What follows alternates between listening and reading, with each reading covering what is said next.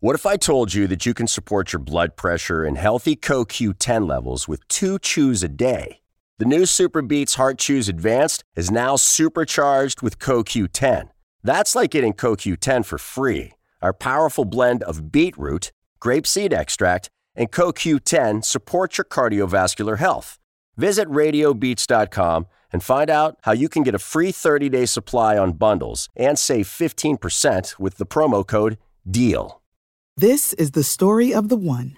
As head of maintenance at a concert hall, he knows the show must always go on. That's why he works behind the scenes, ensuring every light is working, the HVAC is humming, and his facility shines. With Grainger's supplies and solutions for every challenge he faces, plus 24/7 customer support, his venue never misses a beat. Call quickgrainger.com or just stop by. Grainger, for the ones who get it done.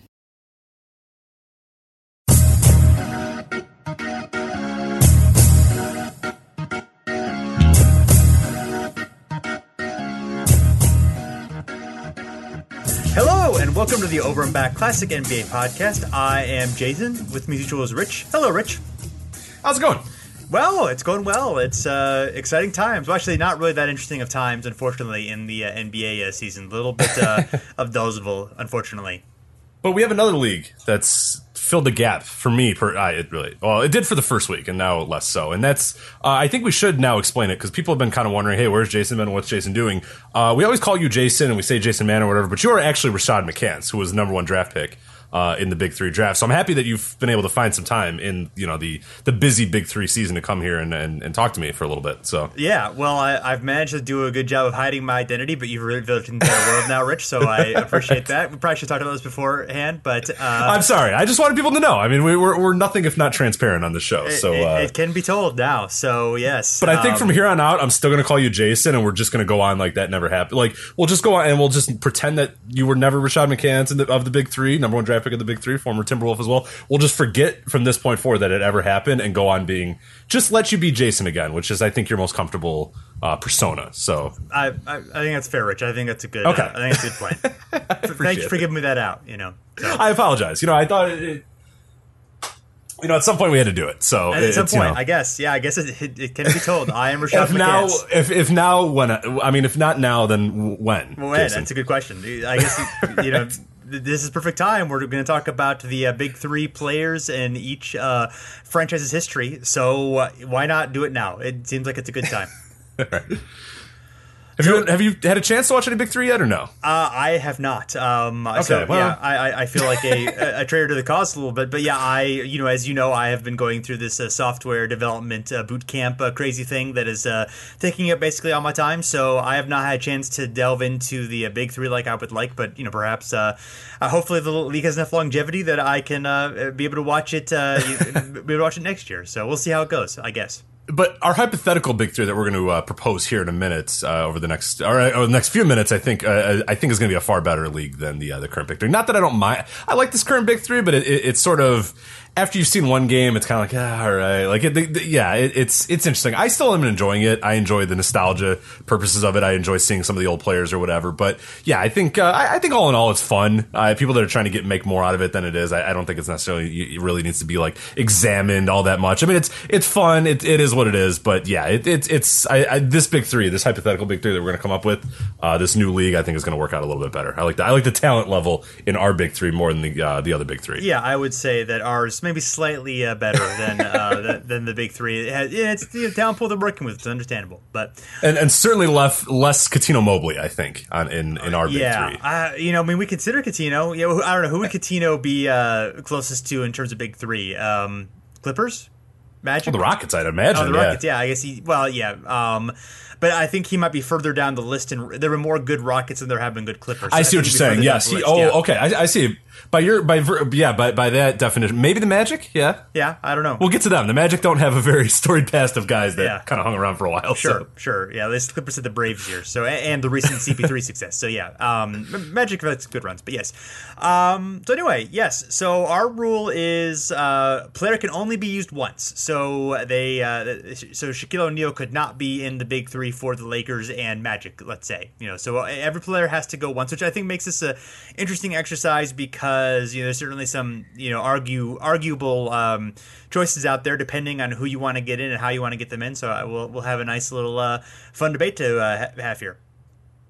Yeah, I think that absolutely changes the whole dynamic of it because then if you can use guys all the time, then yeah, it's like, Kareem Abdul-Jabbar, I could put him on the Lakers and the Bucks or whatever. But yeah, it's a lot more difficult if you can only put them in one place. Like a guy like Shaquille O'Neal, I mean, he could arguably be, in two different ones and really, if you really want to make an argument, we'll talk about it in a little bit, Miami, you could almost make a case for him, on three different teams or whatever. But in this case, you can only put him for one. So I think then it makes it a little bit more interesting because yeah, I think if we just let everybody go at it would have been a lot easier than if we had kind of let this open. And there's a few teams that we're going to go through a little bit where it's like, man, that's really tough. And we, in some cases, when I chose my big three, I plucked a guy that would probably should have gone with franchise X or whatever and put him to franchise Y just because franchise Y did not have enough people or people that I thought was worthy. Whereas, franchise X maybe had other people, but this guy that might be synonymous with franchise X then got moved to franchise Y. So it was a fun exercise to do it that way where we can only use the player once, I thought.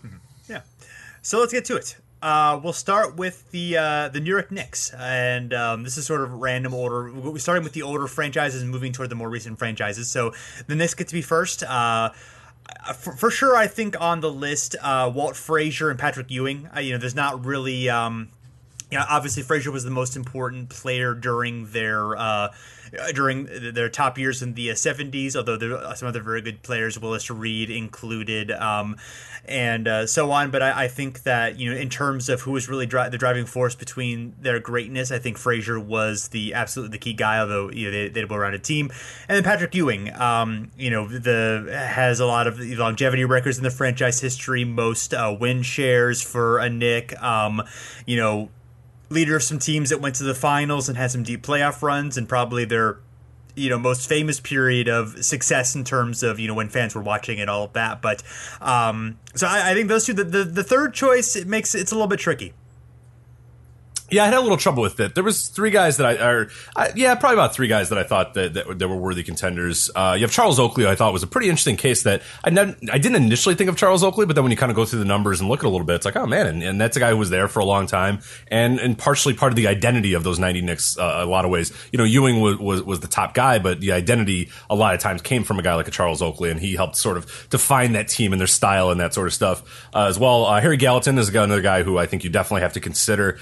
And then the last one that I did, and the one that I eventually did pick for my last of the big three, is Willis Reed. I thought when you add in the numbers, the little bit of the history, some other things like that, I just thought Willis Reed was then the best choice to kind of put on there. But it was a tough one. I thought Oakley and Gallatin all had reasonable cases here. But I went Ewing, Frazier, and Willis Reed. Yeah, and Gallatin was the best player probably of those early 50s teams that went to 3 straight finals, and you didn't win a championship, but were very good.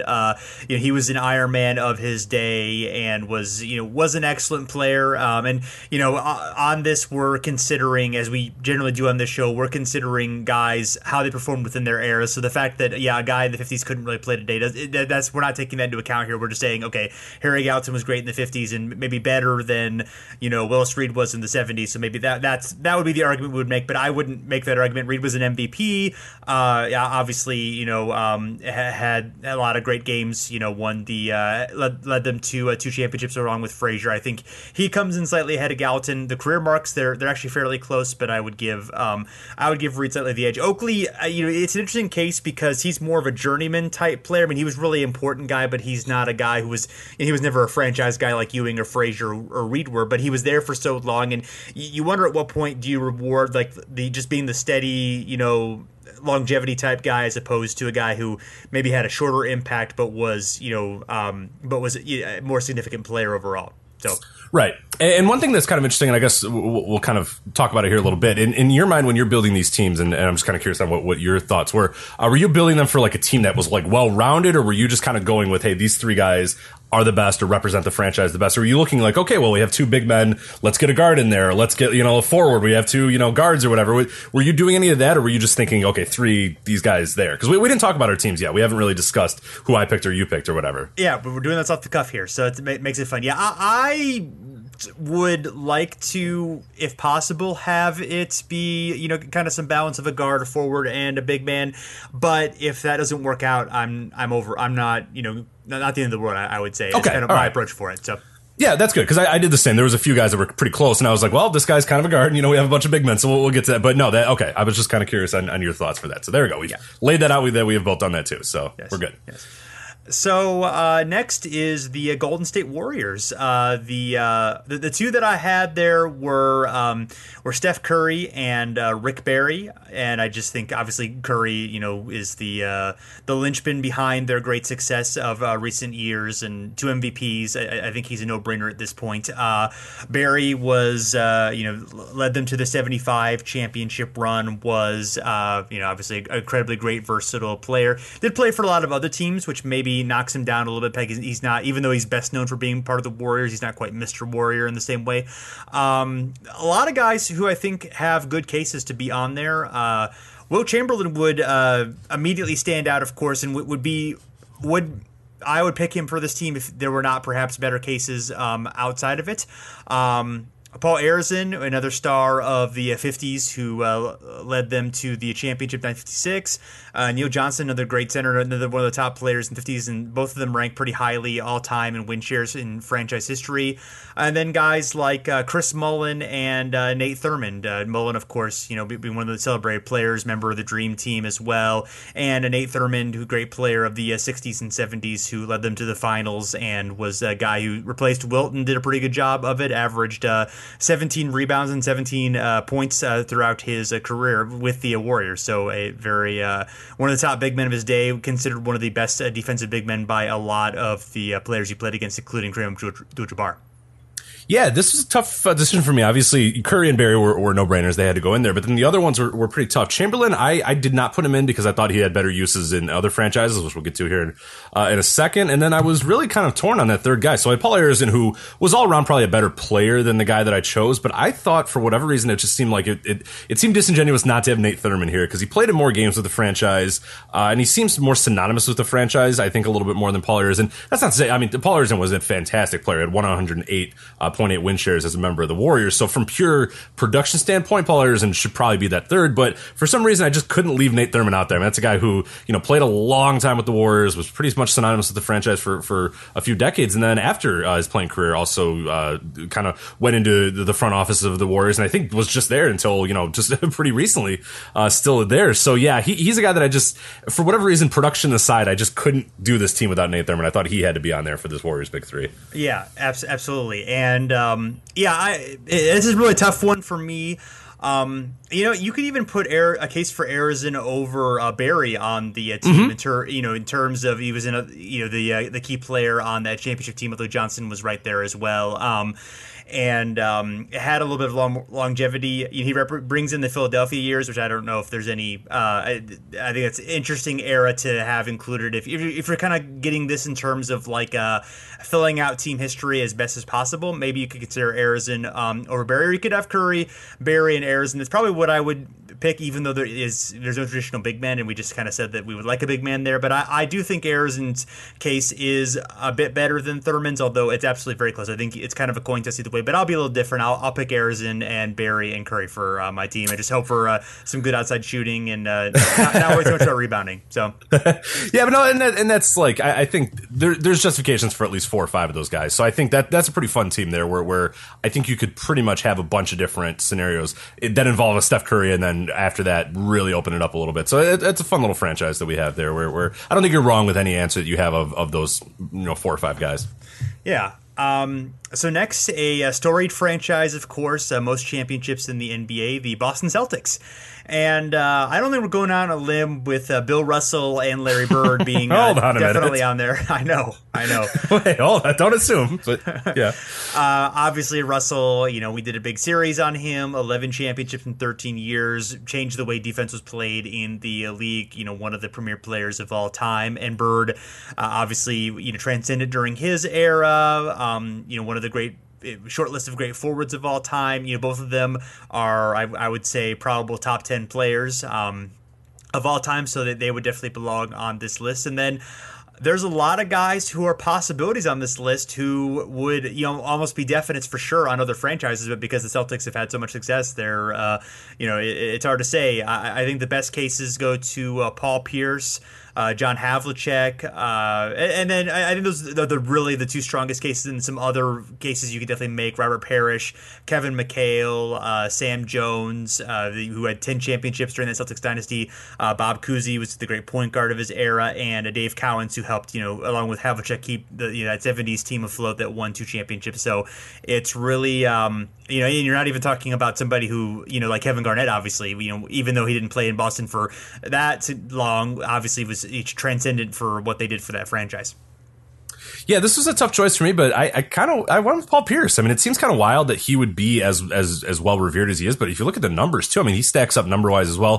Third most win shares at 138.4, third in games behind Havlicek and Parrish. Obviously, you have the title there in the 2000s, but it seemed kind of weird. But I went Russell, Bird, and Pierce. It just seemed to work a little bit best. But this is one where I think you could honestly make a case for thousands of scenarios for these three. I mean, obviously you have to add Russell, you have to add Bird, but yeah, you can make a case I think for Pierce, Havlicek, Parrish, McHale, even to a lesser extent, like you said, Jones, Cousy, Cowens, and like Garnett. But I went with Paul Pierce. I went with Russell, Bird, and Paul Pierce. I just thought it was. I was kind of shocked at how up there Paul Pierce was in a lot of the stats. I thought he would be behind some guys, but he's really not. So yeah.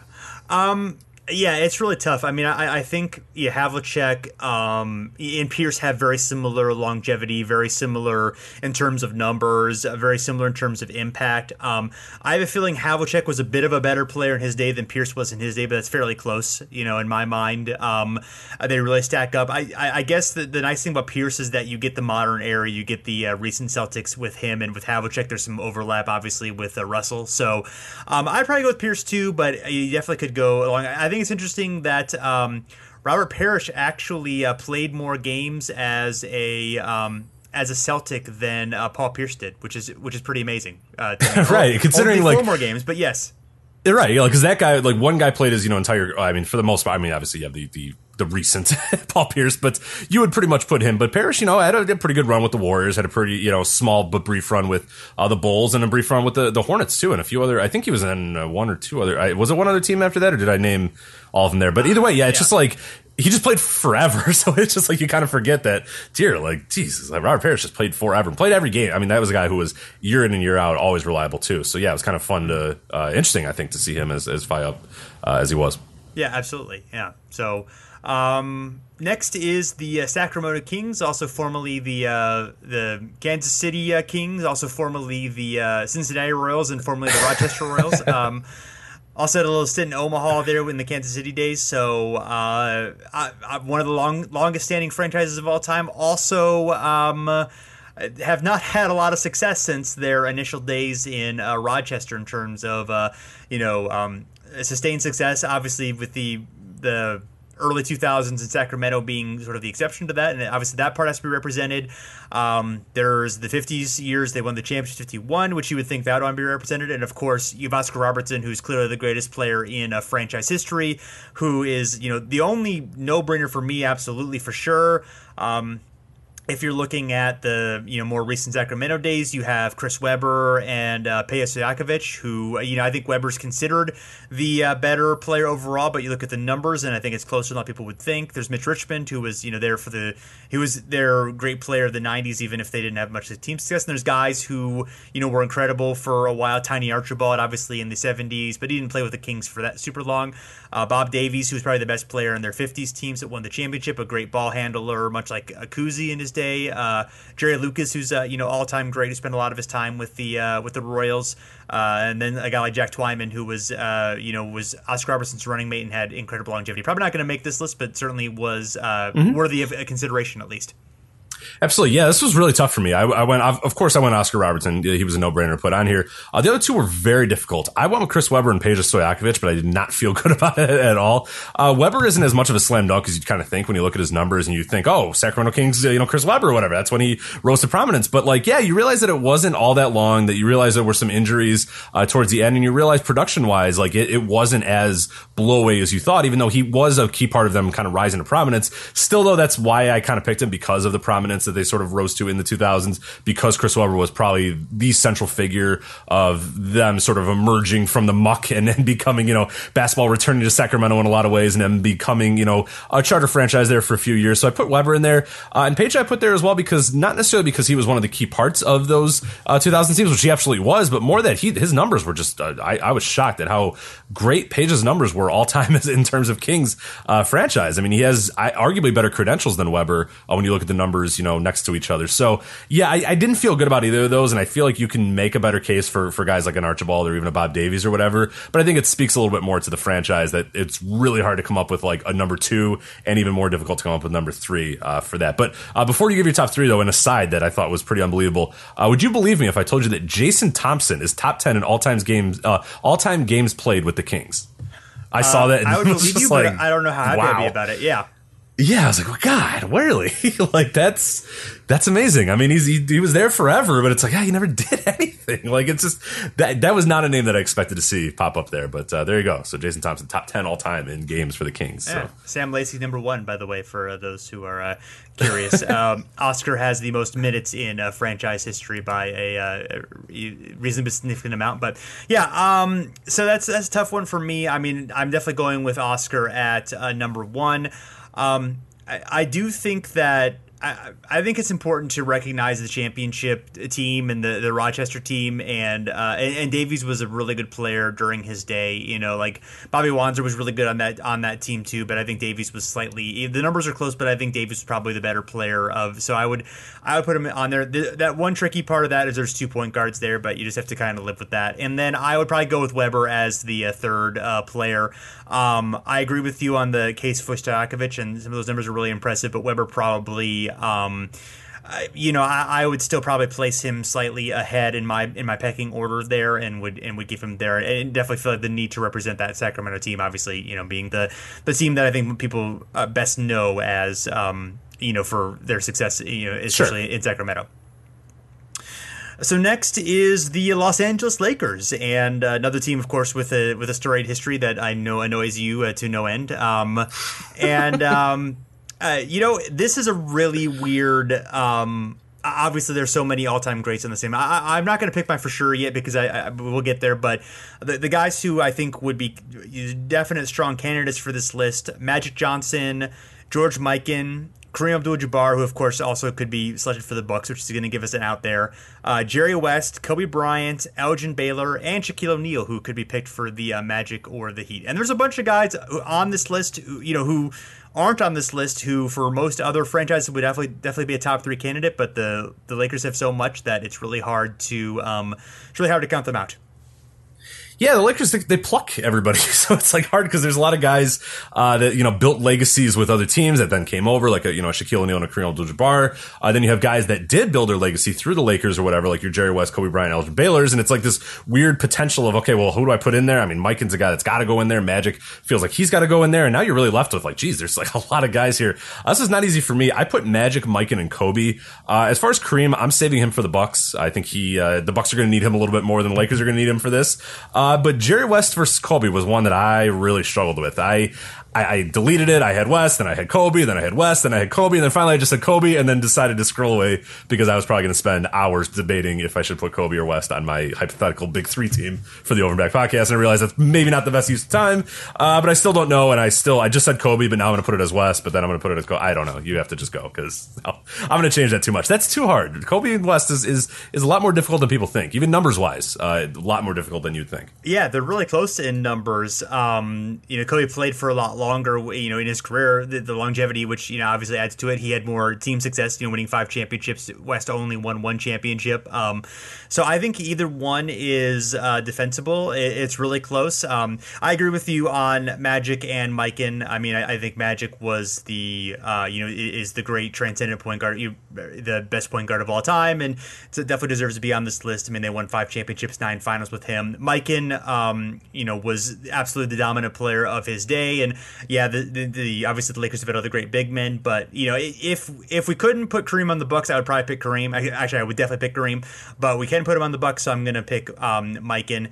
And then I really we haven't talked about Elgin Baylor at all, but Elgin Baylor was an incredible sure. one of the greats of all time, and really should be on the list, but I do think is slightly behind West and Kobe. And I'm going to go with Kobe as well, but I'm the exactly same position as you, as I could go either way. I just think the longevity is there and the team success being a bit greater. And I think they were close to. West may have been a slightly better player than Kobe was compared to, average. Let's say he was a better player in his day than Kobe was in his day, but obviously Kobe was a great player in his day. So, and just because there were some people who I feel like you tried to shout from the heavens that he was the greatest thing ever, and maybe he wasn't that great, but he was still tremendous. So I'm sure I would keep him on there for. But again, it's definitely a toss-up. Yeah, it's a tough one. So next is the Detroit Pistons, formerly of Fort Wayne, and there's a lot of really good players in their history. They had a lot of years of the 60s and 70s where they did not have much success really until the late 80s, but there's been a lot of very good players, and also their 2000s run. But the key players, I think the only guy who I think is would be a definite for most people, and I would say he's a definite for me, is Isaiah Thomas. There's a lot of debate about how effective he actually was as a player because his numbers are not, particularly that great, even if you kind of compare eras a little bit. I mean, even he's hurt obviously by the lack of, being able to shoot three-pointers compared to guards today, or, being that being a significant part of the game. But even compared to point guards of his era, he necessarily isn't that strong statistically, but I do think the other stuff, I think it matters, and I think he was a leader of those teams. And they had a lot of good players, but I think he was really important to that. And then you got really like almost like 8 guys who you could make some cases for. Ben Wallace from the more recent championship teams. Bill Laimbeer was a great partner for Isaiah Thomas. Bob Lanier, maybe individually the best player in the franchise history, even though he did not play. His teams are not particularly good. Chauncey Billups, Finals MVP, all that good stuff. Dave Bing, great shooting guard of his time. Joe Dumars, MVP of the Finals as well. Grant Hill, only played there about 5 or 6 years, but was really elite player during that time. And then Larry Faust and George Yardley from their 50s days, in which they were able to, Yardley was a great scorer of his day. Faust was a strong big man, and they had a couple teams that went to the finals in the mid 50s behind those guys. So those guys, that team didn't really accomplish a whole lot. So those guys, I'm probably not going to stick on there, but I think they're worth at least mentioning. Yeah, my 3, I went with Isaiah. I thought he was pretty much a no-brainer as well. I put Joe Dumars in there. Most games played with the Pistons. He's a guy that's synonymous with the team, for better, for worse in some ways, for recent history for Joe Dumars. Then I put Chauncey Billups on there because he's arguably the best player of all time when you look at the statistics. So I thought Billups had to be in there. But yeah, it was really tough because there were a lot of guys that have legit cases. And I think this is one that really almost all 3, I think, could be debated. Because I think Isaiah is one that you got to put in there. But if someone wanted to say, hey, I'm going to put in Bill Laimbeer, Bob Lanier, and Chauncey Billups, I'd be fine with that. I mean, there's a lot of different combos with the Pistons I think you can do, and people would be okay with, really. Yeah. I would definitely go with Isaiah. I think I'm going to go with Ben Wallace as well. I just think that the way that he was able to help have them be great defensively, I think he was kind of the linchpin for those teams. Defensively, so I would. He was 4-time Defensive Player of the Year. One of the great rebounders of great rebounder as well. Didn't score much, but did everything else. I think he's worthy of being on there. And then it's tough. I would probably go with Bob Lanier. I think just he was so individually brilliant during his time, and was one of the great players of all time. Probably just. The most accomplished Piston in terms of just, looking at, numbers and production and all that. I mean, 22.7 points per game, 11.8 rebounds, one of the great big men of his time. And there were a lot of great big men during that time. So I would put him as third. That you run into, of course, the Lanier and you run into both Lanier and Ben Wallace being big men. But, you can probably, depending on the rules, you can figure it out. So next we have the Philadelphia 76ers, also formerly the Syracuse Nationals, which will become important in a moment. A lot of candidates here that are worthy. This is going to be a really tough one because of, we'll get into some factors in a moment, but we'll go through some of the candidates. The only guy that I think is for sure who is, and it was not, barely played in Philadelphia, but it was the Nationals' all-time player was Dolph Schayes. Led them to a championship and was really one of the 2 or 3 best player of the 50s during his time. Just, a really innovative player, really innovative forward, and definitely belongs to be on there in terms of longevity and production, all of that. You would obviously normally think, I think the first guy we think of when we think of 76ers is probably Julius Erving, but fortunately we can put him on the Nets if we want to. So we're going to table that and see if maybe he belongs on the Nets. He obviously played a lot more in Philly. It's a little weird not to have him on there, but he did win 2 championships with the Nets. Probably his greatest days were in the ABA, so I think there's a decent chance for that. And then a bunch of other guys. And the Nets really need him. I mean, the Nets you're going to see are really going to need him. Yeah. Dr. J on the court because they're going to struggle. Yeah, that's a good point as well. So, and there's a lot of other great players. Charles Barkley, who you could also make a case with for the Suns, didn't have a lot of team success in Philly, especially after Doc and those guys left, but was incredibly productive there. I think he was second in MVP one year. But won his MVP with the Suns and probably had more team success there. Someone like Hal Greer, who was a great player, one of the keys for their 1967 championship team, and was one of the great guards of his days. Allen Iverson, of course, in the 2000s, led them to a finals, won an MVP. Wilt Chamberlain, who was their most important player for a championship, and was in. Built himself from just an incredible scorer to being, an incredible passer and playmaker and doing a bunch of other things and defender for the Sixers, and was one of the greats of all time, obviously. And then a couple guys like Billy Cunningham, who had a long run with another part of the 67 team. And then Moses Malone, who didn't play there all that long, but obviously was MVP for their championship team in '83. Also, you could make a case for him on the Rockets as well. So, it's a really, like you pointed out in your notes, it's so many of the guys also did big things on other franchises that it makes it really hard to pick. Yeah, it was. I had a hell of a time with this. I chose Dolph Schayes. I thought he was the most clear one because he doesn't really have any other relation to any other franchises. Otherwise, man, I don't know. Like Wilt Chamberlain, I think that's the guy I'm picking, and then I'm picking Hal Greer. So I think it's Schayes, Wilt, and Hal Greer. But I just didn't really like it all that much. I don't know. It's really weird, this franchise, because a guy like a Barkley seems a good case, but I kind of liked him more for the Suns. Allen Iverson seems like a guy that should definitely be on there, but I wonder if the longevity kind of plays a factor in there. Moses Malone probably has a better case on the Rockets or whatever. So I don't know. I put Schayes, Wilt, and Greer, but it is very interesting that the 76ers. It's not. I didn't realize that franchise had such an odd relationship with its stars or its top players. Yeah, like most of those guys played there for like a good long time, and it's just like they, for whatever reason, a lot of them just had success elsewhere, enough success elsewhere where you could be like, oh, okay, well, you could put them on another team and that might make it work better, but. Yeah, I'm gonna go with Wilt as the other choice since we didn't pick him for the Warriors, and obviously he belongs there. And then I'm gonna go with Iverson just to have a more recent player. He won an MVP. I mean, Greer was fantastic and had better longevity, but Iverson at his peak was probably the stronger player, at least certainly the the more maybe more impactful player. Although I'm not trying to undersell Greer there at all. He was really great too. But I would probably go with Iverson as the third guy. It makes a more interesting team, perhaps. So Greer was a great player, but was a little bit less flashy than Iverson obviously was. So yeah, it's interesting. Weird 76ers. Yeah, weird 76ers. Yes, for a team that's had some really good team success and really has some really strong errors. Yeah, it's an odd thing to pick. So next is the Atlanta Hawks, who also played in St. Louis, of course.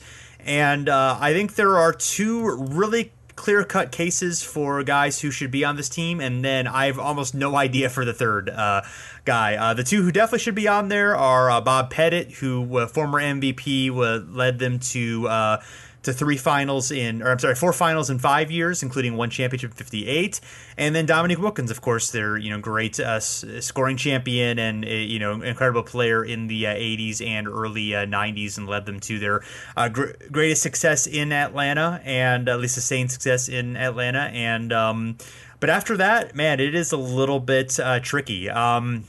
You got Cliff Hagan, who was Pettit's running mate in the 50s. You have Lou Hudson, who was a great scoring star in the 70s. You have Al Horford, who was the best player on their recent decade of playoff success, and was part of that 60-win team that was obviously fantastic. And somebody like Pete Maravich, who didn't necessarily have a lot of success there, but was a famous player, an incredible scorer, and although he has a case for the Jazz as well. Someone like John Drew, who we've talked about previously, is kind of an underrated, really while he was a great player, he was absolutely a franchise scorer and did a lot of different things. And then Dikembe Mutombo, who wasn't there for very long, but was really impactful defensive player, and their real only major free agent they've ever signed, who was actually a franchise star, and led them to some pretty good success in the late 90s. So I don't know. It's kind of hard to say. Yeah, this one was after Pettit and Dominique. I mean, those are no doubters. That's no question. I don't think anyone's going to argue with that. After that, yeah, it's kind of tricky here. I kind of had a tie with Cliff Hagan and Lou Hudson, and I thought for the purposes of, hey, let's get a little bit more of a well-rounded team, I was going to put Lou Hudson in there. I mean, Hagan, I think the size-wise they're not all that much different, but obviously Hagan played in a different era where his size was played a little bigger than it did for when Lou Hudson was in. So yeah, I chose Lou Hudson, but I think you could make a case for either Hagan or Lou Hudson as that 3. The rest of the guys, I don't know. Nobody else really seemed to fit for me. Al Horford didn't seem like he had quite enough. Dikembe Mutombo seemed like a decent pick, but I mean, he has a case probably in Denver, more so than Atlanta. And then, yeah, Pete Maravich, I think a little bit more for Utah than Atlanta, but then I don't know. It was kind of interesting, but I went Pettit, Neek, and Lou Hudson, but I think I can make an easy case for Hagan in there as well. Yeah, I'm actually going to go with Al Horford. This is some bias coming in because Horford's a player who I've, watched a lot as a Hawks fan and feel kinship toward, but really good, offensive and defensive player. I think he'd meld well with Pettit and Wilkins. He's not quite as great of an all-time player as Hagan or Hudson were, but I do think that in terms of complementary would go, I think he would. I think he's done enough in their championship success, and I think they, the success that they've had, no championships obviously, but they have had some pretty strong sustained playoff success, at least second round type conference finals playoff runs. I think that I would give it to him, but yeah, it's really a toss up between any of those guys, to be honest. It's really close. Mm-hmm. Yeah. After Pettit and Neek, they can just go 2-on-3. They're fine. I think they can handle it. I think they can handle it on their own. So. Yeah. Mutombo would be great defensively too. Obviously, that would be a really good role for him. And he's an all-time great, but lacks even his Denver run was maybe a year or two longer than it was in Atlanta. So it wasn't really that much longer. So I could see you making the case for Mutombo as well. But but yeah, either way, so we'll see how it goes. We'll see how 2-on-3 works, and if they need to add a third guy after that, maybe they can find somebody. So, right. Next is the Washington Wizards, former Bullets, obviously, and for sure for them, I think it's Unseld and Hayes. They're two great stars of the 70 West. Unseld having been a former MVP, great defender and rebounder, and famous for his outlet passes, and Hayes being a great scoring star and one of the great big men of his era, one of the great power forwards with that turnaround jump shot and all that stuff. So those were really the key linchpins for their great success in the late 70s, where they won a championship and went to 4 finals in 6 years, I believe, or 7 years. So so some really good a lot of success there. Definitely the best success that franchise has had since the early 60s when they were an expansion team in Chicago. So I would go with them. And then the third star, there's a few really good choices.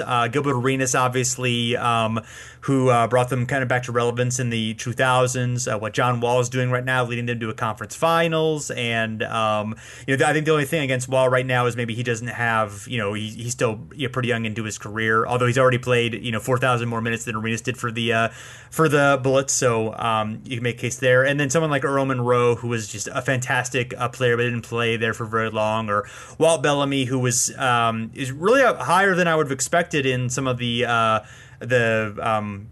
total team totals, like win shares. He's third overall in win shares, which surprises me given that he's he kind of bounced around quite a bit. I didn't think he was with the franchise for that long.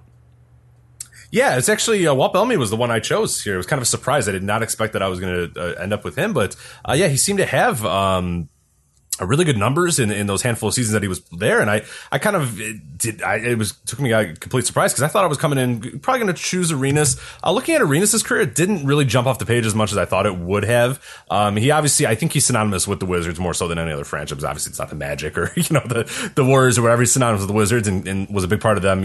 As a franchise, kind of getting resurrected there in the 2000s. But yeah, I thought Bellamy just jumped off the page, so I went Unseld, Hayes, and Bellamy. And this one seems weird because John Wall is a guy that like I want to pick, and it's like if I in another year it would be obvious to choose John Wall, but he's not quite there yet, so he wasn't right in there. But yeah, it seemed kind of weird not to put Earl Monroe in there. But so I was conflicted there in the Bellamy Monroe thing, but I when it was all said and done, I went Unseld to Hayes and Walt Bellamy.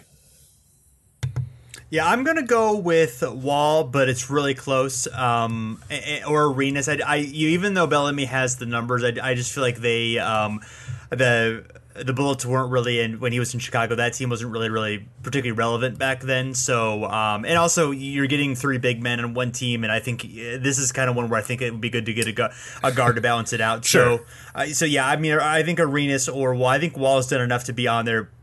But if you chose Arenas, I think that's perfectly valid as well. Phil Chenier is another guy who was pretty strong, but injuries kind of cost him a lot of his career. But he's a guy who's sort of up there with Arenas and Wall in terms of what they've accomplished in Washington history, in Bullets or Wizards history. But I would probably go with Wall, given what the team success they've had is better than any of the team success they had with Arenas, leading the team. Yeah, I think that's definitely fair. Yeah, thanks. So next, Chicago Bulls. Not a hard top two for us. Michael Jordan and Scottie Pippen. I know you're going to argue about that vociferously. Rich. Of course, yeah, no, yeah. The Jordan guy, I don't know. Look at the history. I think he did more for the Wizards, and the Wizards are going to need him later. I don't know. We just went over the Wizards. Damn it! There goes my joke. I just forgot the Wizards were above us. All right, forget it. Continue on. Never mind. Go. Michael Jordan, Scottie Pippen. And the third star, a lot of interesting choices there. I mean, you have someone like Derrick Rose who won an MVP and was a franchise star for a very short period of time, but obviously injuries caught up with him, and there's other issues with that kind of knock him down a little bit. Also, someone like Jimmy Butler, who just got traded away from the Bulls. I think if Jimmy Butler had stayed longer with the Bulls, he's a guy I would be leaning toward. But now that he's with the Timberwolves, obviously he won't be contributing to Bulls history. Chet Walker, who was probably the best player of that early 70s team. They had a really well-rounded team, so there's some good guys there like Bob Love and Sloan. But I think Chet Walker is kind of a step above the rest of those guys.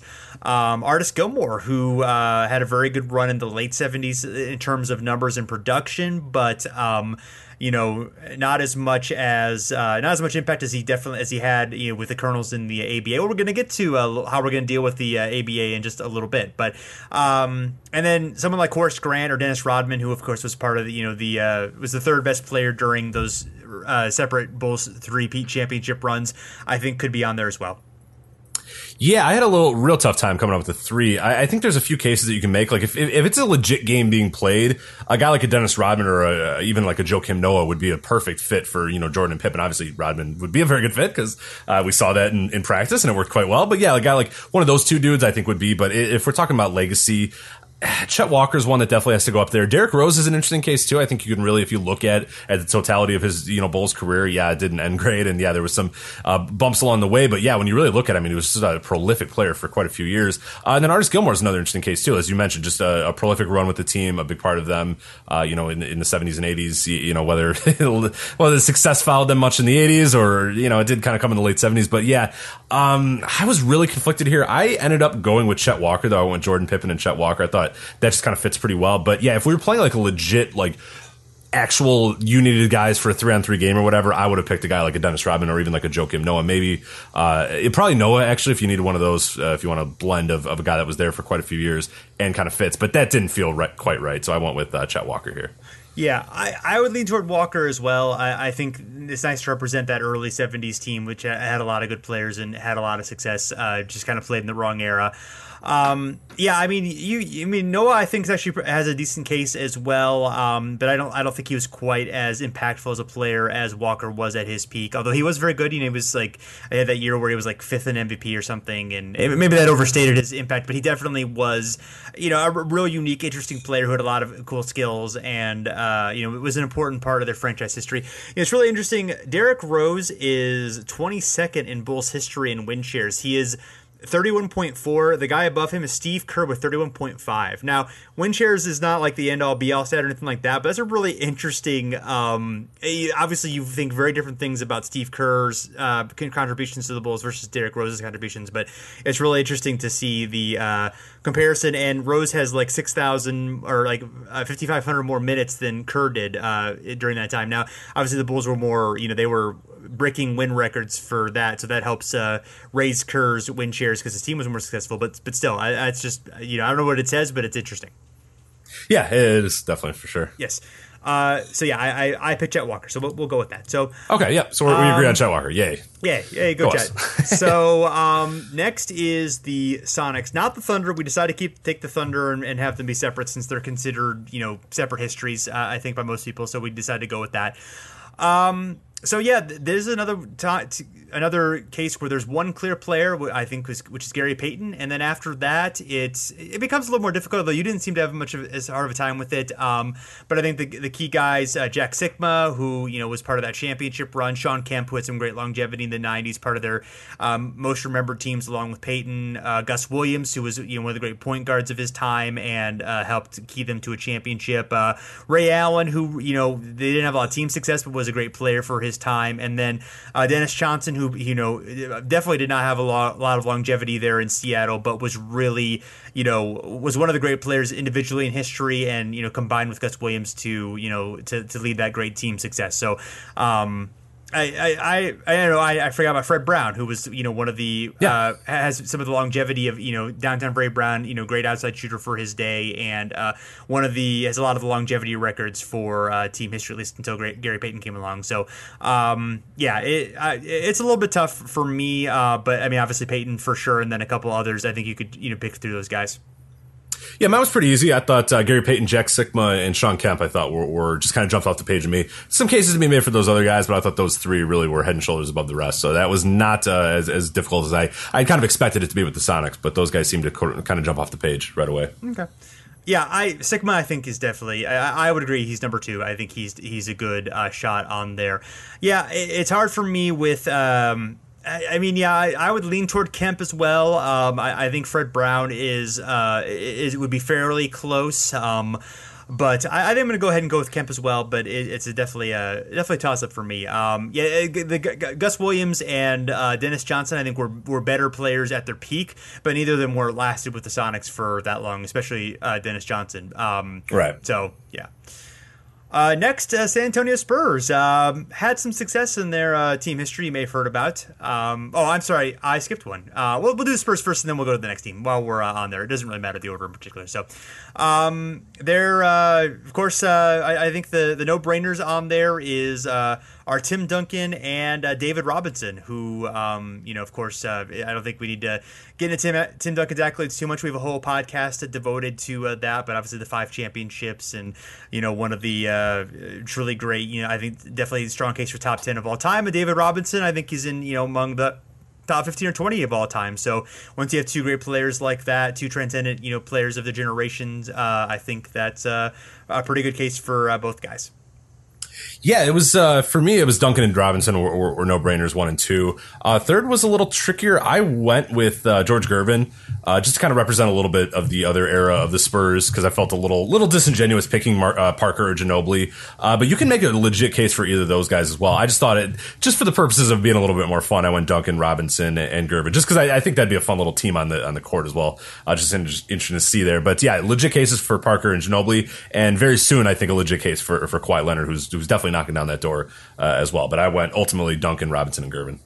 Yeah, I would agree with that. I would say Leonard probably has a couple years away from being on that list. I mean, he's already a guy who's going to be an MVP candidate who you can't really say anything the same about those other guys. So I think he's there. But I think Gervin right now in terms of longevity, I would say Manu, I think, is fairly close. I would put Parker slightly down on that list, but James Styles would be another guy who I would, have a little bit also ran to get the ABA years, but his career kind of ended, was cut short by injury, so didn't quite have the same overall impact. So yeah, I would agree with your 3 on that. And then next, the Indiana Pacers. And interesting team history because, of course, they had their greatest success in the ABA. We've talked about those teams on a few different episodes. But clearly, I think number one impact, Reggie Miller of all time. I mean, by far the team leader in so many different categories and keyed some of their best NBA success in the 90s and early 2000s. Then you've got a bunch of guys who really contributed on a high level for the team. From the 70s championship teams, you've got someone like Mel Daniels, who was ABA MVP. You have someone like Roger Brown, who was great forward of his day. George McGinnis, who came on a bit later and then contributed on the Pacers for a little while longer, and then he kind of bounced around the league until he came back to the Pacers and wasn't very good. He was an incredible player, but relative to Pacers history, I think might be a little bit lower on there. And then a newer guy like Paul George, who's of course recently been traded to the Thunder, but has was a great versatile player who led some team success, and someone like Jermaine O'Neal in the 2000s, when they had a really good, promising team going on. I think those are really would be the top candidates as far as I'm concerned. Yeah, for me, this is a little tricky. It was Reggie. I went number one. I mean, obviously, he's a no-brainer. Roger Brown, a guy that we talked a lot about in our 70s series, and a guy that in a lot of ways was synonymous with the early part of the Pacers, with the ABA Pacers franchise, and then a little bit for obviously when they came to the NBA. So I put him in there, and the stats back him up as well as being a legit guy there. Then it gets really tough. Rick Smits, he played the most games outside of Miller as a Pacer, but he just seems like an odd fit. Danny Granger's kind of there, but it's like, do I really want Danny Granger? I'd probably go with Paul George, but I really don't feel great about it. I feel like I don't know. That's the pick that I kind of ended up with after a lot of thought, and I never really felt comfortable about it. Yeah, I'd feel better about it if Paul George were sticking around, but now that he's left the team. Yeah, right. I'm like, I just make him like hey, come play for the Pacers Big Three team. Like, oh, okay. Yeah, there you go. Yeah. Yeah, I would probably go with Miller, Brown, and Daniels. I mean, Daniels. Yeah, that's what I wanted to do. I really wanted to do that, but for whatever reason, my brain just kept going to Paul George. I don't know why. You could definitely make a case for George. If I were going to swap them out, I'd probably swap out Brown for George just because of kind of a fit. And Daniels was an MVP kind of at his peak. Even though Brown may have been the overall better player, or at least overall better pace. I mean, you could go back and forth between them. They're both very, very close. So stats wise, Brown's a little bit better, but Daniels had obviously incredible impact too, and was an ambassador for the team. Even after his career as well. So I would go with Miller, Brown, and Daniels, but another one where it's very close. Obviously, you're talking about the all-time great players in franchise history. You're going to have to make some tough choices. Yeah, it's a tricky one for sure. Pacers. Yes. So another ABA team, the Denver Nuggets, where a couple of really strong all-time candidates there are Dan Issel and Alex English, who both had great longevity for the team and were part of some very good teams in the 80s. Issel was part of some pretty good teams in the late 70s as well. We've talked about how Issel and English are both, among the great all-time scorers in history. We've kind of forgotten about, especially Issel, I think, I've kind of forgotten about how many points he really did score during his career. And then you have guys who had shorter runs there. I mean, David Thompson, who was an incredible player, led them to the finals in 76, but was cut short because of substance abuse issues. Byron Beck, who was there for the ABA years and was, a really strong contributor for them. Carmelo Anthony, who, of course, began his career in Denver and had, 8 strong years as at least as an offensive player, and is, up there in leaderboards of all-time history. And then, other guy who put on there, who I mentioned had a short stint but was pretty impactful, was the Kevin Mutombo, who, in recent history, probably their greatest moment, of course, is him holding the ball after the upset of the Sonics in 1993. So I don't think Mutombo is the best case, but I think he's at least worthy of mention. Yeah, my guys were I went with Dan Issel, Alex English. Those two were no-brainers. And then David Thompson, a guy that just, all three of those dudes, I think, put up prolific numbers for the franchise. It's hard to really, Carmelo Anthony was a guy that I definitely wanted to try to put in there, but it was hard not to, these three just, I thought, were head and shoulders above the rest. So it was a fairly easy pick for me with Issel, English, and Thompson. Yeah, I'm going to go with Carmelo ahead of Thompson. It's really close. They both have some comparable numbers overall. Anthony was there for a bit longer. He did lead them to a conference finals. I'm going to give him a little bit of a lean and sort of get a more modern. You get a little more balance in terms of eras there. But I totally get why you would say Thompson. I mean, he was a really, he was an extremely elite player, at his very, very peak. It just, his peak didn't last very long. And I think Carmelo was a good player for longer than Thompson was, if that makes sense. Yeah, for sure. And next we have the Nets, the Brooklyn Nets, New Jersey Nets, New York Nets, New York Americans, very briefly.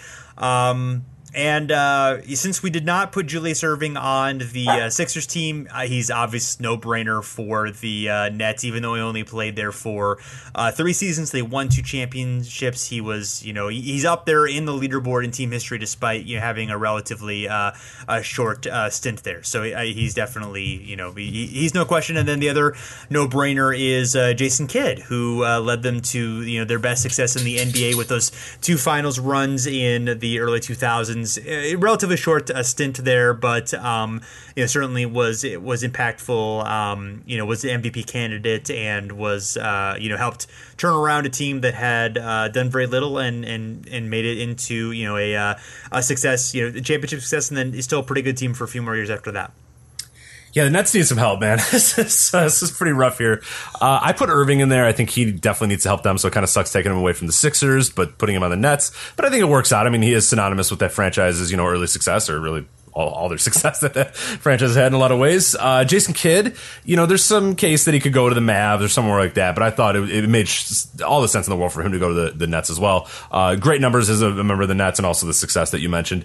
And the third guy, I guess Buck Williams. It's really, really falls off a cliff after the Irving and Kidd. I don't know, man. You can make a case for any number of guys. I went Buck Williams, but it's not good. It's Nets history, not great at all.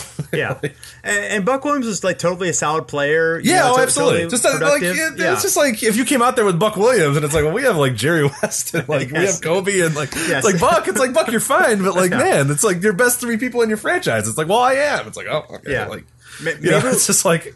Maybe the Nets could sign Elgin Baylor to a 10-day contract and give him a minute of NBA time so we could put Elgin Baylor on the Nets. Yeah, right. They need that because Buck's a fine guy, but when everyone's coming out with their best and it's Buck Williams, oh man, again, no, I don't want to besmirch Buck, and if he's listening, or I don't know. Yeah. Could Buck listen? I don't know if Buck is. I'm sure he can listen. Okay. I wasn't sure if he was dead or not. I don't know. He's alive. I don't know why Buck Williams would die. He is very alive. Okay, good. All right, we're good. I didn't want to. I didn't want to say that he's listening in case he's possibly dead. Right. Still, yes. So still with us. But yeah, he's still with us. It's good. Yeah. So good. I'm glad. But Buck's good. But just it's really hard because the best choices are Buck Williams, Richard Jefferson, Brook Lopez, and Vince Carter, who's probably a better choice for the Raptors. So right, I can't put the Raptors really need him desperately. So we're not going to pick him. Although I'm surprised how high he is up on the longevity or some of the win shares. He's 7th of all time despite not playing there for very long. So I'm going to go with Brook Lopez.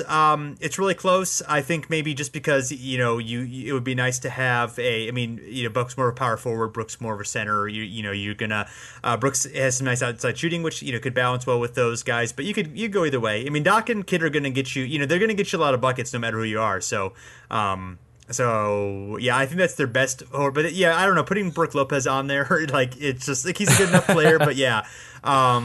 He became their franchise most games, right? This past season, if I remember correctly. Was he just short of it? I think he has the most points in franchise history. I believe. That's what it was. That was it. Yes. Right. So, that's what it was. Okay. And then got traded to the Lakers, so no longer able to contribute as a. I'm changing my mind. I'm going to go with Buck as well. I'm gonna go with Buck. I decided that Buck's a better choice, so more respectable choice. Plus, you got to have the goggles. You gotta make it work. So, next we have some better options for the Houston Rockets. We have I think our for sure is Hakeem Olajuwon. Are also for sure, but not maybe quite as for sure, is James Harden, who you could also make a case for the Thunder, which we'll get to in a little bit, but probably not going to go with that. And I obviously Harden's been an MVP candidate for the last few years. Olajuwon led them to 2 championships and won the MVP. So I think clear cut. Obviously, as long as Harden, I think Harden's sticking there out for a long time, unless there's some catastrophic injury or something. He's I think he's made a clear case for being the second best. Well, yeah, I would say. We'll get to that. So the other ones: Calvin Murphy, Rui Tomjanovich, Moses Malone, and Yao Ming. As we mentioned earlier, Moses Malone, you could make a case with the Sixers as well. Moses won 2 championships with the won two MVPs with the Rockets and led them to a finals as well. So he was absolutely an elite player for his time. The issue is, not much longevity with their only 6 seasons with the Rockets. So, maybe you could reward, Murphy or Tomjanovich or somebody who had some more longevity there.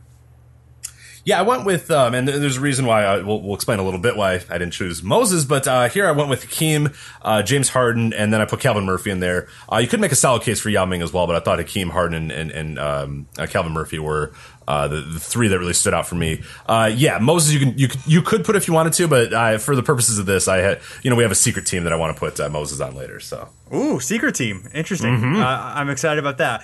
Well, I'm going to go ahead and put Moses here, even though, like I said, I just think he was, he was just a dominant player when he played there. I think I'm going to go with him, even though we've got Olajuwon and Malone, and we got the 2 big men. I think we'll make it work. James Harden will shoot enough for them to get some good rebounds, and all Moses really needs is just to be able to get the rebounds, and it'll be fine. So I think we'd make that work. Yeah, you don't need any more shooting once you have Harden. Like, you're pretty good after that. He'll take care of that for you. Right. Exactly. Yes. So.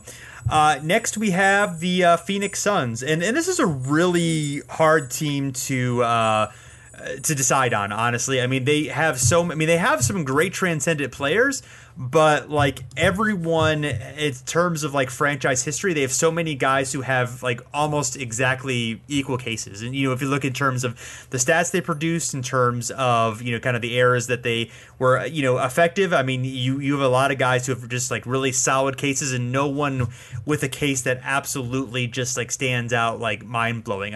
I put for sure Steve Nash with the with the Suns. He also maybe could make a case with the Mavs, but he had the 2 MVPs, obviously, but he's like only 3rd all time in win shares, and you compare his production versus Kevin Johnson's production, and Johnson kind of like beats him in a lot of ways, and you're kind of like, that's interesting. But I think Nash was. It'd be interesting to see what Kevin Johnson's career had been like had he played the years that Nash had played instead of playing the years that he had played. Whether that would have made a difference or not. I know obviously point guard play changed a lot from Johnson's era to Nash's era, but then again, Nash was key in making that era of change, and with the way that he directed the Suns in the 7 seconds or left. So even if the on-court impact, even if you argue the MVPs overrate that a little bit, the off-court impact was incredible and makes him on there. And then we have guys like Charles Barkley, obviously won an MVP there. Shawn Marion, who he's all-time leader in win shares, and I think was an underrated aspect of why 7 seconds or less worked. Johnson, as we mentioned, someone like Alvin Adams, who was a great player in the 70s and 80s, led them to finals appearance. Amari Stoudemire, another part of the 7 seconds left, a guy who was there forever, like Walter Davis or Paul Westphal, even some of those guys who really had some great years with the team and really are really incredible. But yeah, a lot of guys who. Some of them who had cases for other teams, and some of them who just didn't quite it's sort of like the Suns team history. Like they are have one of the best winning percentages of all times, but they have never won a championship and only been to the finals once. That's kind of their player choices kind of encapsulate that in a way. Yeah, it's kind of tricky here. I went with Steve Nash. I went with Charles Barkley as well. I thought Charles kind of fit a little bit better with. Even though he was only there for quite a handful of years, they were very important years for the franchise, really good years for the franchise. So I put him in there. And then the third, I was really, really tough, but I went with Alvin Adams. I thought Alvin Adams' stats really jumped off the board for me a little bit, especially when it's so hard to kind of figure out those other guys. And there were so many other dudes that you could make legit cases for that Alvin, for whatever reason, I just said, hey, look, the stats look a little bit better for him, but you can make a reasonable case for a lot of those guys, and I felt really bad leaving Shawn Marion off. Like, I feel like he's gonna like send a quote now to like somebody like this team's gonna go out there and he's just gonna be sitting there like, oh come on, like really, like I don't get love even on the Suns' big three. But yeah, so I apologize, Shawn Marion. Like I would almost feel bad and put Shawn Marion on there anyway. Plus, if it was actually a 3-on-3 game, like you'd want somebody like Shawn Marion because he can do everything. But ultimately, I went with Steve Nash, Alvin Adams, and Charles Barkley. Okay. Yeah, I'm going to go with Marion, Nash, and Barkley as well. I love Alvin Adams. He's really great passer, really fun player to watch. But I'm going to go with Marion slightly ahead of him. I feel like even though Barkley's time there was short-lived, I think the impact he had was so great. Nash, we've already kind of explained the reasons, even though I hate to leave Kevin Johnson off because he was a great player. Not so good of a person, I guess, but given some of the things he's been accused of. But great player, and but yeah, I would put Nash ahead of him for kind of the reasons we talked about, even though, like I said, I wonder what it would be like if they had played in the exact same era. But again, we don't know. So we have to say how they played compared to their eras, and Nash had a bigger impact. So. Yeah, and Kevin Johnson's a killer too. If you go back and watch like his YouTube videos, it's pretty incredible what he was able to do. I mean, that's a guy who's like Russell Westbrook in the early '90s when there wasn't guys that were that size just dunking as well as they are. The problem with Kevin Johnson, he's such a little turd in real life that like I have such a hard I wanted to put him on there, and I was just like, nah, I can't. Like he's just a turd. I don't want him on my team. So next we have the Milwaukee Bucks. As we mentioned earlier, Kareem Abdul-Jabbar still leads a lot of the, he's up there on a lot of the leaderboards in Bucks history, in terms of win shares and things like that. I think a no-brainer obviously led them to a championship and another finals, and their greatest success they've ever, had. Although the 80s team also had some great success as well, led by Sidney Moncrief. I think is the other no-brainer for that team. We talked about them in previous episodes about, how really great they were and how they just happened to come in at the same time as the great Sixers and Celtics teams of the 80s. So a lot of other good players you could pick, but none of them necessarily had the super long time with the team. Marcus Johnson, who we've talked about in terms of some of the great underrated players of all time. Bob Dandridge, also part of that early 70s Bucks team and also contributed later on. Michael Redd, great offensive player, great three-point shooter in the late 2000s. Ray Allen, late 90s, early 2000s. Obviously a really great player in NBA history, never really kind of stuck in one spot. And Terry Cummings, who was a great player who helped sustain that really good run for the Bucks in the late 80s. Really versatile, incredibly great forward during for the Bucks, and one of the most important players in franchise history, obviously. This was a tricky one, but I thought, Kareem, he's probably got to go here. The Lakers probably didn't need him. The Bucks probably need him a little bit more. Then I went with Sidney Moncrief, and then I went with Marquise Johnson as my third. I thought those guys were good. You can make a legit case for Dandridge and a few other guys, but I thought those three really kind of stood head and shoulders above the rest. Yeah. I'm going to go with Ray Allen. I think kind of as a peak player, he may have contributed a little bit more than Marcus Johnson or Dandridge, but it's really close. He didn't quite have the same longevity as they did, but I do think that he was really really impactful. I don't know. Johnson's really close though. That's a really tough one.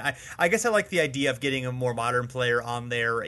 Moncrief and Johnson overlap a bit, so I'm going to go with Ray Allen, but Johnson it's really a it's very close, and Dandridge is another great case. That's a really hard one for me, but I am going to go with Ray Allen. Yeah, I think that's solid too. All right, thank you. Trailblazers. So one for sure I think we would agree is Clyde Drexler, who had great longevity, led them to a couple finals, was the best player, and they're obviously a member of Team USA.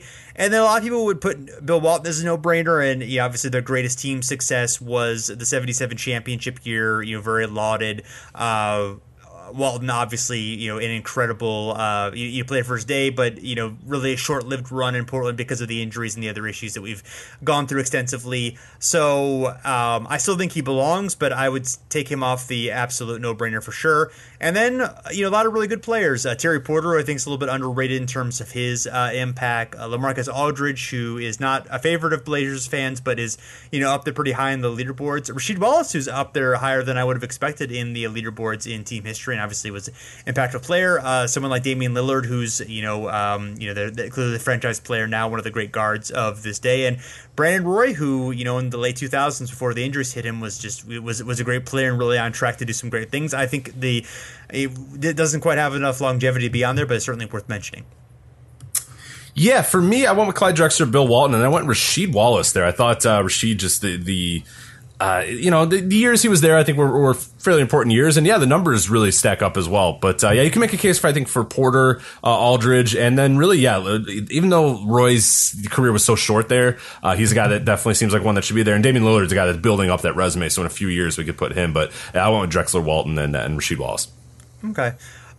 Yeah, I'm obviously Drexler and Walton. I'm actually going to go with Terry Porter. I do think that Lillard's going to eventually be the guy who's on this, but I think I'm going to go with Terry Porter. Really good. Really had a long career with the Trailblazers and was probably the second most important player on those teams. Really good running mate for Drexler. I think having a guard on this team would be helpful. So although obviously Drexler's forte was not ball handling necessarily, even though he was versatile, did a lot of things. So yeah, I would probably go with Porter, Drexler, and Walton. But there's definitely some other good cases there. Lillard is making one, and Roy up there as well. Rasheed, he was great too, but I feel like maybe we have a couple too many. I guess you can kind of have some decent balance with Rasheed, Walton, and Drexler, and that would be a fun team to watch for sure. Watching Rasheed and Walton play together, that would be pretty incredible. Yeah, so I'm rethinking this a little bit, but I'm just going to go with Porter and lock it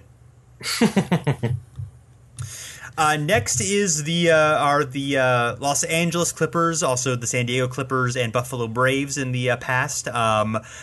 We've had episodes on the history of this franchise and how they've been cursed to some unfortunate times. They've, of course, had great success recently, which is, well, at least this era with Chris Paul leaving. They're transitioning into a different era. With Blake Griffin probably as their featured star. It'll be interesting to see how that happens. I think Paul right now is the only absolute, definite guy that I would put on there.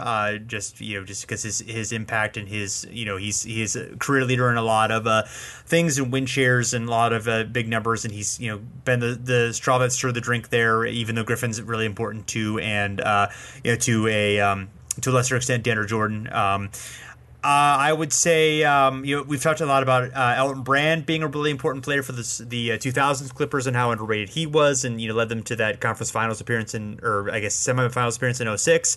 Bob McAdoo for the Buffalo Braves was, won an MVP, and I believe was top three times an MVP for that franchise. And although his success there was short-lived, there aren't a whole lot of guys who played for a long time for this franchise. So I think he's definitely up there. And then somebody like Randy Smith or Danny Manning, who kind of were some of the key guys in the other decent eras that they've had, or kind of decent runs. I think those guys are a tier below. Yeah, I really think there's probably 4 or 5 guys who really have any case here.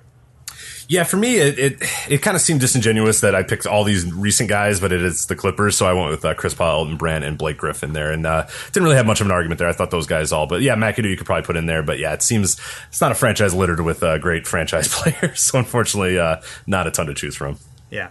I'm going to go with Paul, Blake, and I'm going to go with Bob McAdoo. I think even though, the kind of the short-lived run there, I think he was so incredibly great for the times that he was great. It's nice to get a Brave in there as well. Nice to get a 70s guy. I think Brand and Griffin is a toss-up. I think you could definitely still pick Brand right now, but at some point Griffin's contributions, are going to, just overwhelm to that point. So I'm going to go ahead and pick him now, but it's very close. So next, the Cleveland Cavaliers. So surprise, surprise, LeBron James is our definite choice for this franchise. I don't think we need to say a whole lot more about it because I think everyone here pretty much knows what LeBron James has done. But obviously, tremendous players, and the franchise history has not been. They've had some good runs and some good players there, but in terms of picking 2 and 3, there's a lot of guys with fairly equal cases. Somebody like Mark Price and Brad Daugherty from the late 80s, early 90s teams that were really good. We've mentioned Daugherty's really kind of an underrated center for his time. That the injuries kept him from having great longevity, but he was up there with a guy like Ewing during the years that he played. And Price obviously was a really good guard for his time. And, another guy, Zydrunas Ilgauskas obviously, had a long run of sustained success and was, part of those good Cavs teams of the late 2000s along with LeBron, and you kind of complimented him fairly well, even though not super important. And then, Kyrie Irving and to a lesser extent, Kevin Love right now. Obviously, Kyrie, I think has a strong case to be on this list, given, what he's meant to the franchise and leading to the championship, and Love as well, even though he hasn't been with the franchise as long. Yeah, I went with LeBron, obviously, no-brainer there. I went Mark Price, and I went with Zydrunas Ilgauskas, I thought, for the longevity of him being there. And then also the production, too. I think Big Z had a quiet, great seasons there. So, I was fairly easy on the LeBron, Mark Price, and Big Z. But, yeah, a few cases for some other guys, but I thought those guys were the more obvious ones for me. Okay.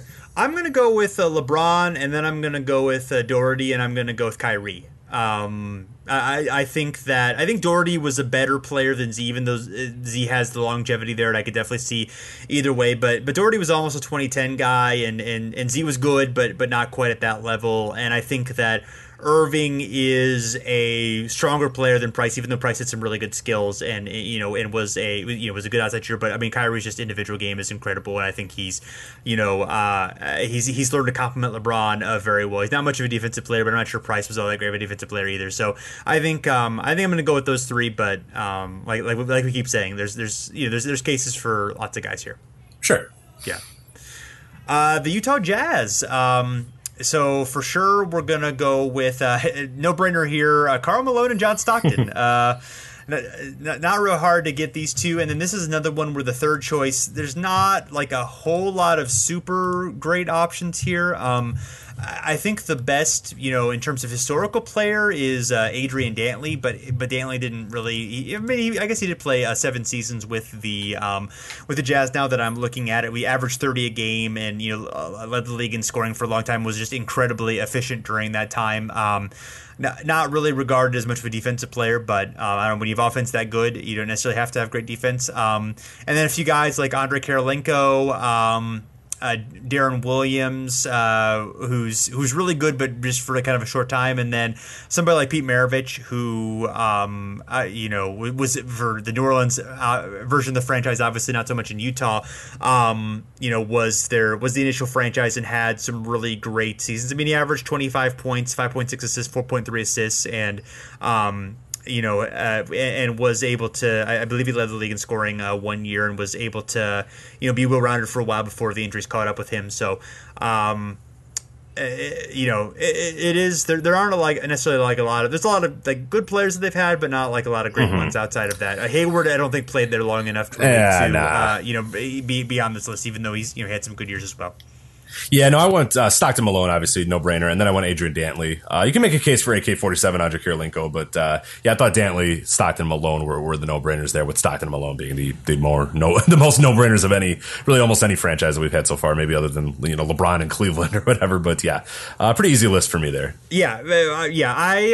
It's tough. I mean, do you value Dantley's just incredible offensive game? Is that needed with Malone and Stockton, or would you rather have Kirilenko, who's kind of the more Kirilenko's a guy who probably works in a little bit more in a 3-on-3 game, like we're talking about with Sean Marion a little bit earlier. So that is where it's a little interesting, is where if you're talking about a straight game, maybe then you would take Kirilenko. But I'm kind of valuing the overall totality of the career or whatever, and that's why I thought Dantley more prolific of the scorer, and a few other gaudy numbers to put Dantley above other guys on the list, including Kirilenko. Yeah, I'm going to go with Kirilenko, but it's I totally see why you would go with Dantley. I don't think there's anyone else who's necessarily a really strong candidate for the team. I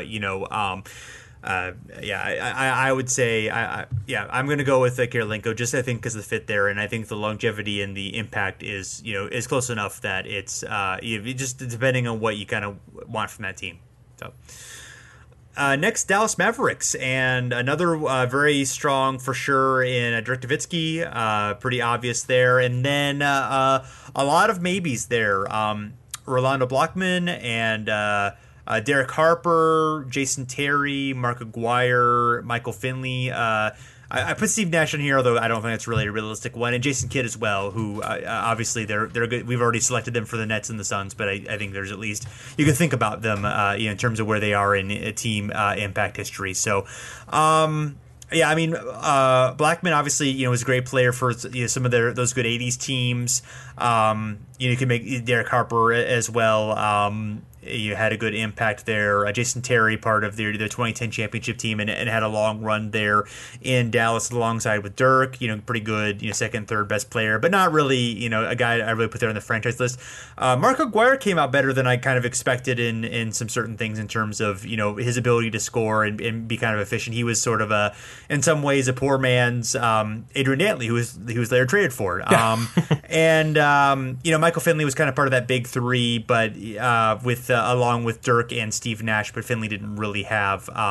He wasn't actually there for that long. So you got a bunch of guys who have about are really close to the same case.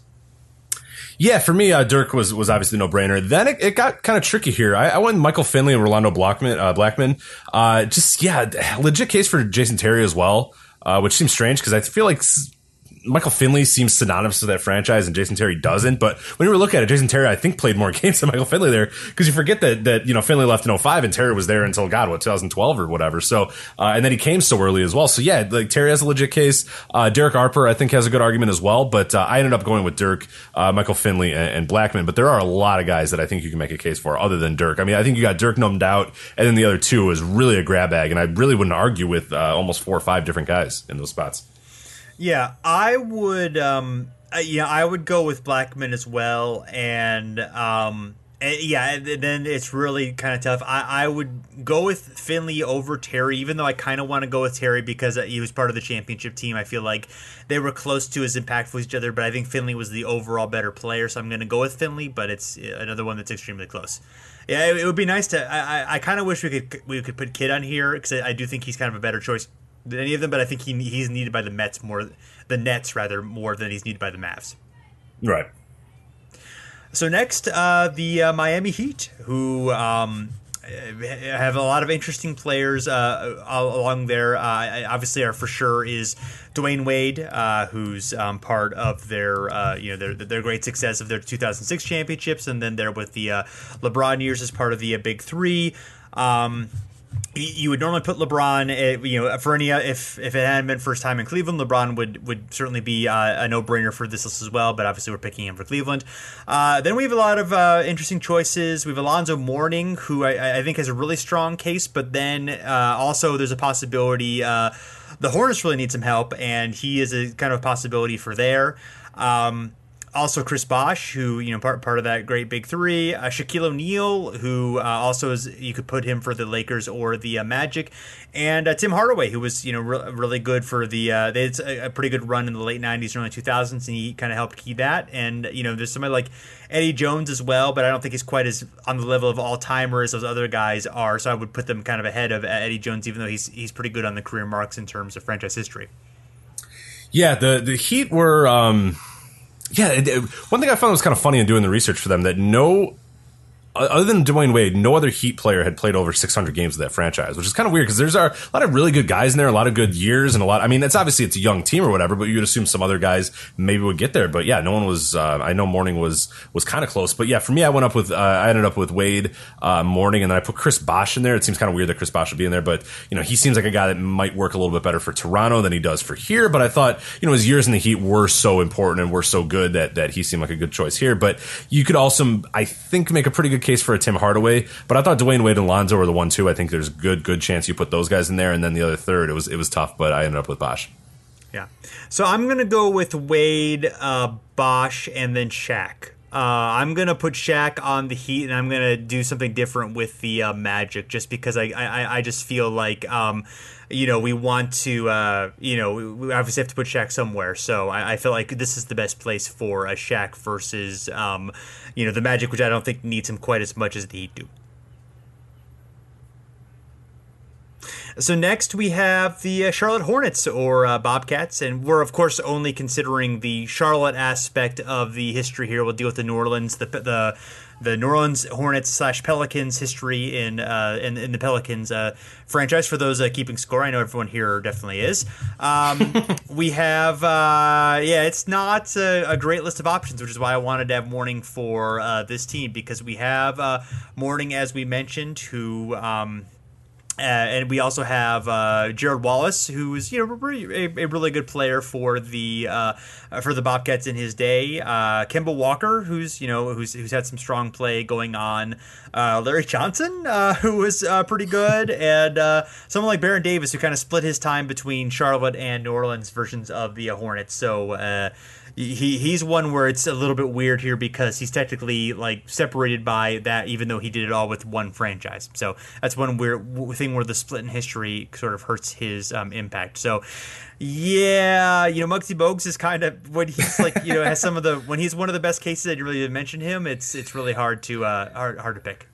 Yeah, I went with Muggsy Bogues Larry Johnson and Gerald Wallace. This is a bad one, and we should move on because it makes me sad. Okay. Well, I at least got Mourning on there, so I feel decent about that. Jared Wallace, he's a pretty good. He's a very, very poor man's Shawn Marion, I guess. So, and I'll go with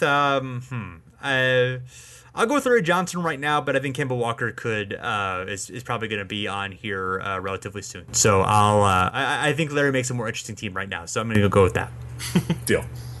All right, the Magic. Luckily, we have Dwight Howard to, even though at his peak wasn't as good of a player as Shaq, had more longevity with the Magic, so I feel like he's a strong player. And then I think really the only other candidates are the guys who I would pick would be Tracy McGrady and Penny Hardaway, who by far, along with Shaq and Dwight, are the best individual players in franchise history. There isn't really anyone else who even comes close. And even though McGrady and Hardaway didn't actually play that long, and Shaq obviously didn't play that long for the Magic, they all I think by far have the biggest impact in franchise history. Nick Anderson, even though he's up there on some of the leaderboards, I don't think he was quite the same player. Jameer Nelson, same way. Yeah, I thought it was a pretty easy choice for me. Dwight Howard was a no-brainer, and then I threw Tracy McGrady and Penny Hardaway in there. I thought that was, there's really no... I don't think you can make a case for pretty much any other combo of guys. Yeah. So you realize you didn't pick Shaq, right? Oh, did I not put him on the Lakers? No, I don't. Wait, did you put him on the Lakers? Did I? I thought I put him on the Lakers. Let me make sure I did, because that would be bad if I never picked Shaq. Here and Magic, Mike, and oh god, I did not put Shaq on any team. This Shaq guy, is he any good? I mean, let's be honest, he's just big. Like, okay, hold on a minute. Now we got to do some. Oh boy, sorry. See you later, Chris Bosh. Shaq, welcome to the Heat. All right, there you go. Okay. Sorry, Bosh. I really thought I put him on the Lakers. That's what happens when you do the list over a course of a few days. So, thank you for noticing that. So, there you go. So next we have Timberwolves. Kevin Garnett, obviously. Then the choices are not that inspiring. Kevin Love, Karl-Anthony Towns, who's obviously I think as long as he sticks around, will be on this list, and maybe he's already on it. Wally Szczerbiak and Ricky Rubio just left the Timberwolves for Utah. So Wiggins is obviously somebody who you could make the case for at some point, but his impact is sort of been questionable to begin with, and it's he's not a guy who I think has quite come out as much as Karl-Anthony Towns has already to be a franchise player. I mean, he might get there, but right now I'm not kind of putting him in that category yet, and obviously he's very young in his career. Yeah, I went with Garnett, of course. Then I put Kevin Love, and then I had a real tough time with number 3. I was split between Wally Szczerbiak and Sam Mitchell. I ended up with Sam Mitchell just to give some representatives to the late 90s Timberwolves a little bit more. But yeah, it's not a lot of great choices on that list. Yeah. So let's go with Sam Mitchell because he's more fun than Wally Szczerbiak. Too bad we can't put George Mikan on this for Minnesota and then move Elgin Baylor to the Lakers, but that would be breaking our rules. So yeah, I'm going to go with Garnett and Love are, I think, clearly the best franchise players in history. Szczerbiak actually has a better track record than I think. Yeah, it actually isn't too bad. I'm going to go with Towns, even though I know it's really early, but I just think he's just such a transcendent player, or going to be one that I feel comfortable putting him on here, even though it's, I may look foolish again if we do this again somewhere in the future, but I'm just going to go ahead and put him on there. I think that's fair. Yeah, no, right. It's not a lot of good choices here, so do whatever you want. Yeah. So next we have the Raptors. We have I don't have really anybody for sure because it's a very confusing list. We have We have Chris Bosh, who of course has a case for the Heat. We have Vince Carter, who of course has a case for the Nets. Who I picked not Bosh for the Heat, but you did not. And neither of us picked Carter for the Nets, so he's available. Kyle Lowry, DeMar DeRozan, and maybe Jose Calderon, just because he's up there in the leaderboards. Although I'm not really that great on putting him on there.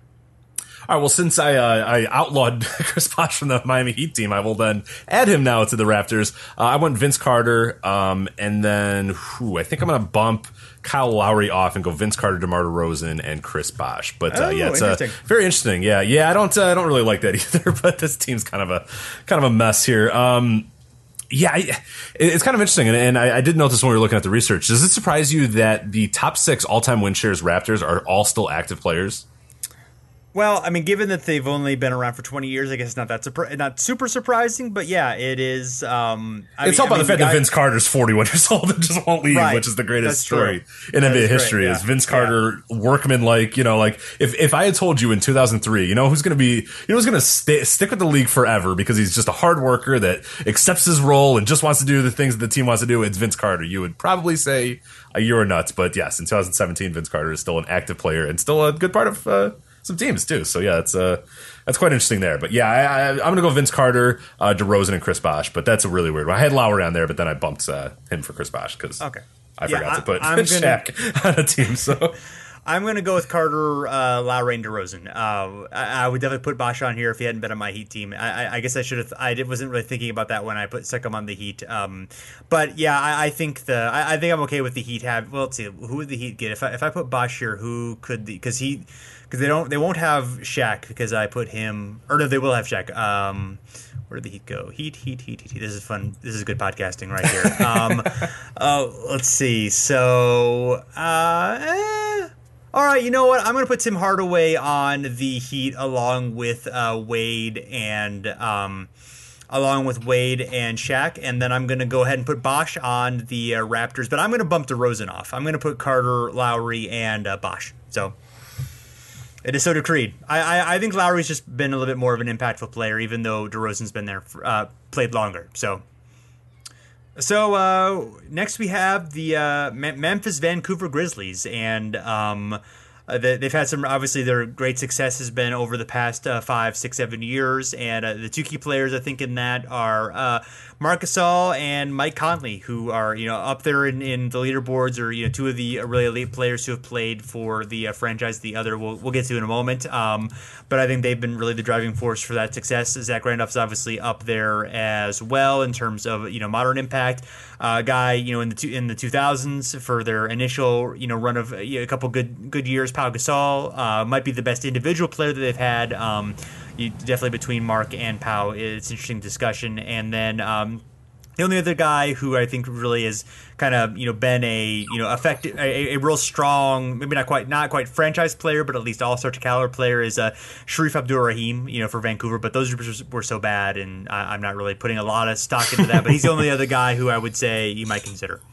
Yeah, I went with Marc Gasol, Pau Gasol, and Zach Randolph, but yeah, not a lot of there. Mike Conley, I probably should have put Mike Conley in there, but for whatever reason, the Gasols had me. For some reason, I just like the combo of the Gasols in there with Zach Randolph. But yeah, Mike Conley, you can make a legit case, but it's such a young franchise that there's a lot of guys I think you can that don't. There's really not enough head and shoulders, like no doubters in my mind. But yeah, I went with the Gasols and Randolph.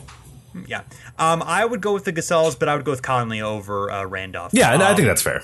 Yeah, so nice to get a guard there. Although with the way the Gasols can pass, maybe although you probably, I don't know how well they're going to. I just want Z-Ball. I want Z-Ball taking the ball up every time. Yeah, so that'd be fun. Work. That's true. That's a good point. So, next the Pelicans. Obviously, we've Anthony Davis, who is I think a for sure thing, even though relatively young in his career, just has had incredible impact. And the Pelicans, we're considering their history since. We're considering their history since 2003. So not a lot of great choices there. Chris Paul, you definitely could have picked him for this franchise over the Clippers, but I think he's going to be better known for his Clippers years than he was for these years, even though he was probably a better player during this time. David West is really good for a while. It's got like Baron Davis. We talked about wing with the Hornets, but Baron Davis wasn't that good, honestly. I mean, he was good, but not really that great. So yeah, this is tough. Ryan Anderson, maybe DeMarcus Cousins once he's got a few years if he stays with the Pelicans. This one's really this is bad. Move over Buck Williams because I have a worse third member. I got Anthony Davis, David West, and PJ Brown. Let's go, PJ Brown. Let's do this. Yeah, there's no good choices. It's impossible. But yeah, let's go PJ Brown there. So there. Yeah. Maybe in retrospect, we should have switched around some Clippers and put Chris Paul on this team. Right, exactly. But it's too late for that. So we're just gonna go with that. Your choices are fine. We'll go with that. And the Thunder. I think the for sure choice is obviously Kevin Durant, the traitor, Russell Westbrook, and then we've got Serge Ibaka, James Harden. We've already picked for the Rockets, so that's not happening. And Steven Adams, I think, are pretty much the only other choices that would kind of make any sense. Yeah, I went Durant, Westbrook, and Serge. So there. Yeah. I think Adams could be there, but I don't think he's quite there yet. I would agree with Serge over Adams. So, and so we're gonna do one more. We're going to do an ABA big three that since the ABA teams didn't get represented, the ones that don't exist anymore. I thought it'd be nice to pick a few of the top key players. I think our for sure, since he didn't make it to the Bulls for either of us, would be Artis Gilmore. Was an incredible player for the Colonels in the ABA. Dan Issel would be a consideration, but we already got him for the Nuggets. And then guys like Connie Hawkins, Spencer Haywood, Rick Barry, who we picked for the Warriors, but if we hadn't, could be on this team. Billy Cunningham and Zemo Beatty. Cunningham was an MVP. Haywood was an MVP. Hawkins was an MVP. They all were pretty short-lived in the ABA. Barry played for a little bit longer there. Beatty obviously helped lead the Utah Stars to a championship. So, and there's other guys too. Those were kind of the key ones that I picked, but we could kind of pick any of the guys in ABA history. So, and I'm guessing you might be throwing Moses Malone on this team. Yeah, exactly. So I held him, but so I'm gonna do Moses, Spencer Hayward, and Artis Gilmore here. So that's why I was saving Moses for this. I wasn't sure if we were going to be eligible to reuse guys for this ABA team, so I was saving Moses here. But yeah, Moses Malone, Spencer Hayward, and Artis Gilmore were the three that I picked. Okay. Yeah, I'm gonna go with Gilmore. I'm gonna go with Connie Hawkins, and then for my third, I think I'm gonna go with Cunningham over Spencer Haywood, but it's extremely close. I think Cunningham might be a better fit for what they want to do, and I think it might be a more interesting team. Although Haywood's a really good player too, so you go either way. I'm gonna go with Billy C. So. All right, well, I think we got through it. We got some big three, yeah. So I believe we got 32 teams here, so we could have a little tournament, have some fun. Or no, I think we might have 33 because we split the Thunder and Sonics, and we split the the Hornets and Pelicans we would have split, but we split that'd be 32 then. That'd be 31 plus the ABA team. So 32 teams. We have a little tournament here, see who could come out on top. Maybe we'll book that in the future. You never know. Yeah, let's do it. Yeah, let's book it. All right. It's the wrestling coming out of us. So yes, good. Indeed. All right, Rich, anything else to say, or have we exhausted ourselves? I am done. I have talked enough. All right, yeah. I had 7 job interviews today, so it's been a long day for me, a lot of talking for me today. So yeah, hope everyone enjoyed the show. Hope everyone enjoyed the shows that we are able to put out. Obviously, we're on a reduced schedule right now, at least for the next month or so. Hopefully, we'll be back to more regular schedule soon, but enjoy the shows. We gave you an extra long one this time, so hopefully that will tie people over for a little bit. But thanks, everyone, for checking us out. You can find us at the Stepback at fansided.com. You can also find us on Twitter and Facebook at Over and Back NBA. You can leave us a review on subscribe and leave us a review on iTunes. We would greatly appreciate your support during these tough times. So thanks, everyone, for listening. We'll be back again soon.